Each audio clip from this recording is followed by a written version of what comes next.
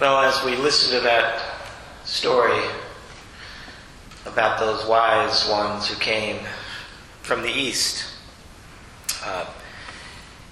they saw something and they told others about it. They came on a long journey and got many signs along the way. They saw signs, then they saw Jesus, and then they shared it all around. Kind of became a pattern from those who would come and see Jesus, that it's something you couldn't contain. So we're going to focus a little bit today on what it means to see and to tell. And that's one of the reasons why we started with one of the gathering carols being "Go Tell It on the Mountain." Well, if we're going to take that seriously, if you're going to go tell it on the mountain, what are you going to tell? Well, what are you going to say? Well, why is it important? Why should anybody pay any attention? And I'm not sure anyone's going to be up at the mountain anyway, but, wherever you go, what are you going to tell them? So, we'll get kicked off a little bit with our pairing and sharing and do a little bit of opening our minds, a little bit about this idea of seeing and telling, and then I'll speak to it a little bit more with our scriptures. So you see you have a couple pairing and sharing questions in here. What have you seen on your spiritual journey in your life? What have you seen? And how do you talk about it? So what have you seen and how do you talk about it? There's not a right or wrong answers here. There is what have you seen and how do you talk about it? And the second one for your consideration is, go tell it on the mountain that Jesus Christ is born, the carol says. Why is it important to you and to the world that Jesus Christ is born? Why is that important at all? And if you don't think it's important, you can say that too. Once again, there's no right or wrong answers here. This is a sharing time. So to remind you on the pairing and sharing a little bit about how it works, we started this last May coming out of the conference annual meeting where they encouraged us to spend much more time in relational conversation with each other about important things. And so we've been trying to take that seriously in these many months since then. And so it really works well over time if we take on the challenge. It's hard sometimes, I know, to not always talk to the same person, or maybe even talk to somebody who we're thinking, I don't have no idea whether that will be a good conversation or not, whatever it might be. Because as we mix and do that over time, and as we strengthen our relationships with one another, we strengthen who we are as people who see and tell what it means to be a progressive Christian church in the 21st century in Colville. So another piece of that is to encourage you. Once again, there's no rules here. To encourage you not to not take the easiest route here, which often, if you came here with a spouse, means talking with your spouse. But if you have your spouse with you, I encourage you to do it twice. Do it once with somebody else right now in conversation, and then go home and do it with your spouse, and then you get double dose out of the whole thing and double excitement in what the insights might be. So anyway, that's just all a little bit of the framework for how the pairing and sharing works, why we do it, and hopes for how you might do it. But now you can go forth and do whatever you want. Spend a few minutes, find somebody to chat with, and pick one of these two questions, or talk about the weather, whatever you do. So, all right.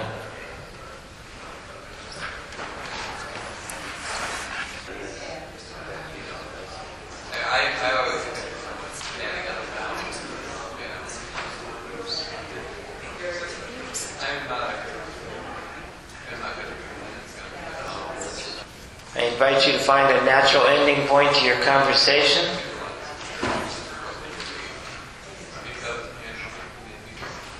I hope you had some good conversations and some enlightening moments during those conversations. So, as I was getting ready for today, I was realizing I am troubled on two subjects right now. The first one is, as I look at how crazy our world's gotten, so the first thing I'm troubled about is, what do we know and how do we know it? What do you know for sure? You're sure. And how do you know it? And we come back to that one in a minute, but I'm going to introduce to you one I'm not going to spend time talking about now, but I think probably it looks like it's going to come up in the last half of January, where my brain's going now anyway.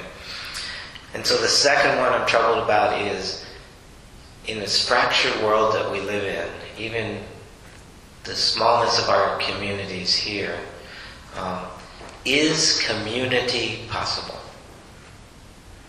Or to ask it in the St. Paul way, is the body of Christ possible? Is it possible to really come together and build that kind of community? But we'll leave that one aside for now, but I just wanted to frame for you two things that really kind of have me processing a lot right now, and trying to figure out how I live with that, how I respond to those kinds of questions right now. But let's go back to, what do we know and how do we know it? And maybe consciously you're aware of this as you're reading, hearing this Matthew story today. Maybe you weren't, but I was constantly thinking of, how do these wise folk know what they think that they know? So I want to go through the story a little bit more for you again. So in the time of King Herod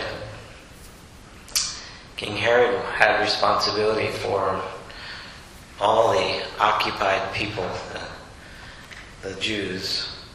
After Jesus was born in Bethlehem of Judea, wise men from the east came to Jerusalem asking. So they came east, that's like, the hinterlands, basically, compared to what Jerusalem was about. And they came to Jerusalem asking, where is the child who has been born the King of the Jews? So they had not been part of any community that was having any conversations about any of these possibilities.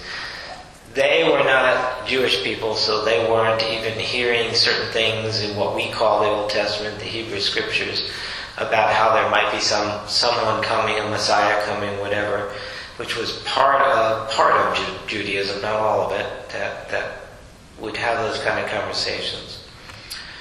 For we have observed his star at its rising and have come to pay him homage. How many of you like to look at the stars? Yeah. There's an ancient religion still around that some of you may know about. Zoroastrianism, I think is how you say it. It's possible, likely, we don't get enough information that these wise men were part of that kind of a religion. And so they took very seriously following the stars. We observed the star that's rising and have come to pay him homage. When King Herod heard this, he was frightened. Well, yeah, he got frightened about anything that would threaten his power. He was afraid that the power of those looking at the stars and getting some guidance might create a threat to his power. And he didn't know anything about who this baby Jesus might be. Imagine being that threatened by the possibility of a baby being born. By the time that baby would be old enough, right? King Herod probably wouldn't even be around anymore. But that's what happens sometimes when you're in that kind of a power, especially when you don't have the consensus of the people with you, right? Everything kind of threatens you, and you might have some outrageous behavior as a result of it, or crazy thoughts about what could threaten your power. So he was frightened, and all of Jerusalem was frightened with him. Really? Maybe they were. Do you think so? And calling together all the chief priests and the scribes of the people, he inquired of them where the Messiah was to be born. So they then quote to him Micah 5:2. You can look it up. Micah 5:2 in the Hebrew Scriptures, the Old Testament. In Bethlehem of Judea, for so it has been written by the prophet. And you, Bethlehem, in the land of Judah, are by no means least among the rulers of Judah, for from you shall come a ruler who is the shepherd of my people Israel. Right there from the prophets. Of course, the prophets always threatened the kings and the established religious leaders, because prophets are always calling you to do something different than the establishment, right? Than the established power ways. So then Herod secretly called for the wise men and learned from them the exact time when the star had appeared. And then he sent them to Bethlehem, saying, "Go and search diligently for the child, and when you have found him, bring me word, so that I may also go and pay him homage." When they had heard the king, they set out, and there ahead of them went the star. So they saw the star, and they headed on this journey. Then they didn't see the star for a while. They got the clue about Bethlehem, which they didn't know because they were not Jews. They didn't know what the prophets had said. And so they set out and they head for Bethlehem. They followed the star again at its rising until it stopped over the place where the child was. Okay, now, this is where I start. My brain goes a bunch of different directions here. Okay, so the star stopped. Did it? And it stopped over where Jesus was born, so that it clearly wasn't the house next door. Right? Or it was actually in a barn, probably by an inn, is what we think. So it didn't stop over the inn, it stopped over. Have you ever tried to trace a star in the sky straight down to what it's actually possibly over? That's pretty complicated. But this is how they tell it, right? They see something, they have an experience of something. It's like this a lot of experiences in our life. And this is the way they experienced it to them. It was as if the star took them exactly to the spot where they needed to be. And they were overwhelmed with joy. Now at this point, they're not Jews. They're not budding Christians at all. So something is moving them. Something coming out of their understanding of following stars and following certain instincts is leading them. Following maybe Zoroastrian religion, things like that. It's really hard to tell. They don't give us enough information here. And of course they enter the house and they come prepared with gifts. And then another way of knowing. So one way of knowing was the star, right? Another way of knowing was King Herod talking to the chief priests and the scribes and finding out what the prophet Micah had said, and knowing to go towards Bethlehem and continue to follow the star. So that's another way of knowing. But now they have a dream warning them about King Herod, because they didn't understand that King Herod was threatened by this. He thought he was just interested, probably. So another way of knowing is in a dream. Okay. So this brings us into the whole question of how you know things. What do you know and how do you know them? And how can you verify to anybody else that what you know is valid? Right? And it gets us into the whole question, especially we get into it as progressive Christians, about the Bible. How do we know what's true in the Bible? How do you know it? What's true in the Bible? And what kind of truth is it? Is it meant to be factual truth? Like if a reporter was there writing everything down, is it meant to be scientific truth? Is it meant to be historical, factual truth about all kinds of things? Or is it meant to open up doors and windows for our own spiritual journey, for our reflections, to understanding those deeper truths inside, those ones that you really can't necessarily come out and say, see, everybody can understand this is true. What kind of truth is it? What kind of true understanding did these wise men think they had? I mean, don't you want to sit down with them and say, you went on a very long journey. Off of what? Off of a star and a few other clues along the way and a dream that helped you out, helped you from getting in maybe some more trouble. So I think Epiphany Sunday is one of those times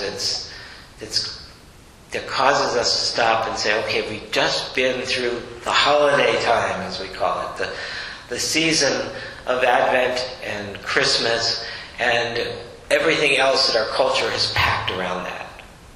And so now we catch our breath and say, what happened in this season? For you, for me. What happened? Is there something you now know that you didn't know before? And how do you know it? What were some of the experiences you had? Hopefully you had some good conversation about, what it means that Jesus was even born. And part of our whole spiritual journey is to sometimes take the kind of childhood storytelling and myths about what happened and what it means. And as we go through life and we have other experiences and we study this and that, whether it's science or whatever, we're constantly needing to reinterpret, re-evaluate, re-understand, re-experience, and we come out, hopefully, not usually at the same place every time. Usually we've gone down the road a little bit further. But I think we're at a special particular period in time where so much is happening in our culture that is challenging the question of, does anybody know anything and how do they know it? I was just reading letters to the editor and the spokesman today, and there was one just laughing at people who believe that the climate's changing at all. This person just believes that every single person that thinks the climate is changing, including the scientists, are just putting their own bias on it and telling us whatever they want to tell us, and it's for their own purposes, and they, of course, know that none of it could be true. Well, how do they know that? And why do they think somebody else has no knowledge of it? Somebody who might be a scientist spending their whole life doing research and getting peer-reviewed and all this, and they think they're sitting at home and they think that they know it. And, I can sit there and I kind of scoff at those letters, and I can, in my worst moments, laugh at somebody who just says crazy things. But, I go through my days, and somebody says something, and I have no reason to know if it's true or not, but it just seems crazy to me. And I immediately say, that can't be true. We all know that in some ways it happens to us. Of course, as I get older, I have the experience with my wife. Maybe some of you have these experiences where I know that when I was younger, when I swore that I did such and such and such, and these 3 steps were taken care of and it all happened, and she would say, no, it didn't happen. I could prove to her that it did. And I still have that same energy. And then I find out half the time that, I only thought I did it in my head. I didn't really do it. Does anybody else have that experience? So what do we know? And how do we know it? Because Epiphany is a time that tells us, arise, let your light shine. But we're supposed to be letting our light shine and sharing about something that we kind of know, not just in our brain, but in our bones. But what is it that we know? And how do we know it? And in this really fractured society that we live in, how do we share with somebody else what we know and how we know it in a way that doesn't say, therefore see what you think you know is wrong? Right? How do we do that? And so I think that's a challenge for us, followers of Jesus, who call ourselves progressive Christians, because we have pushed against so long against the part of Christianity that is so sure it knows. It won't let somebody come to the communion table unless they agree to these 10 things. Or they won't let them become a member of the church, or they won't marry them, or they won't do these things because they're so sure. And we so often stand for not being so sure. But what do we do with not being so sure? We still need to know something, don't we? Because we have to go tell it on the mountain. We need to share it, even if we don't do it in a judgmental way. If there's something important that we know, do we keep it to ourselves? And if not, how do we share it? And how do we share that we know it in our bones? That's the call of Epiphany, is to deal with the very challenge of our culture today, of figuring out a new way to understand what it is we know, how it is we know it, and how it is we share it with others without having to pit ourselves against each other. That's the question, how we can do that. Now, I can't give you the answer to that question right now, but I think it's something for 2019 for us to grapple with. It's not good enough for us to know that others are being too prescriptive in Christianity, and therefore we're the free ones from all of that. People are grabbing for, they need something, they want something. What do we have? What do we know that we can share? That we can sing as excitedly as Go Tell It on the Mountain? What is it that we offer that we can invite others to consider? Let's hope in 2019 we can continue to journey down to a new and exciting and hopeful understanding of what it is we know, how it is we know it, and we can find new ways to go tell it on a mountain and to share it and invite others.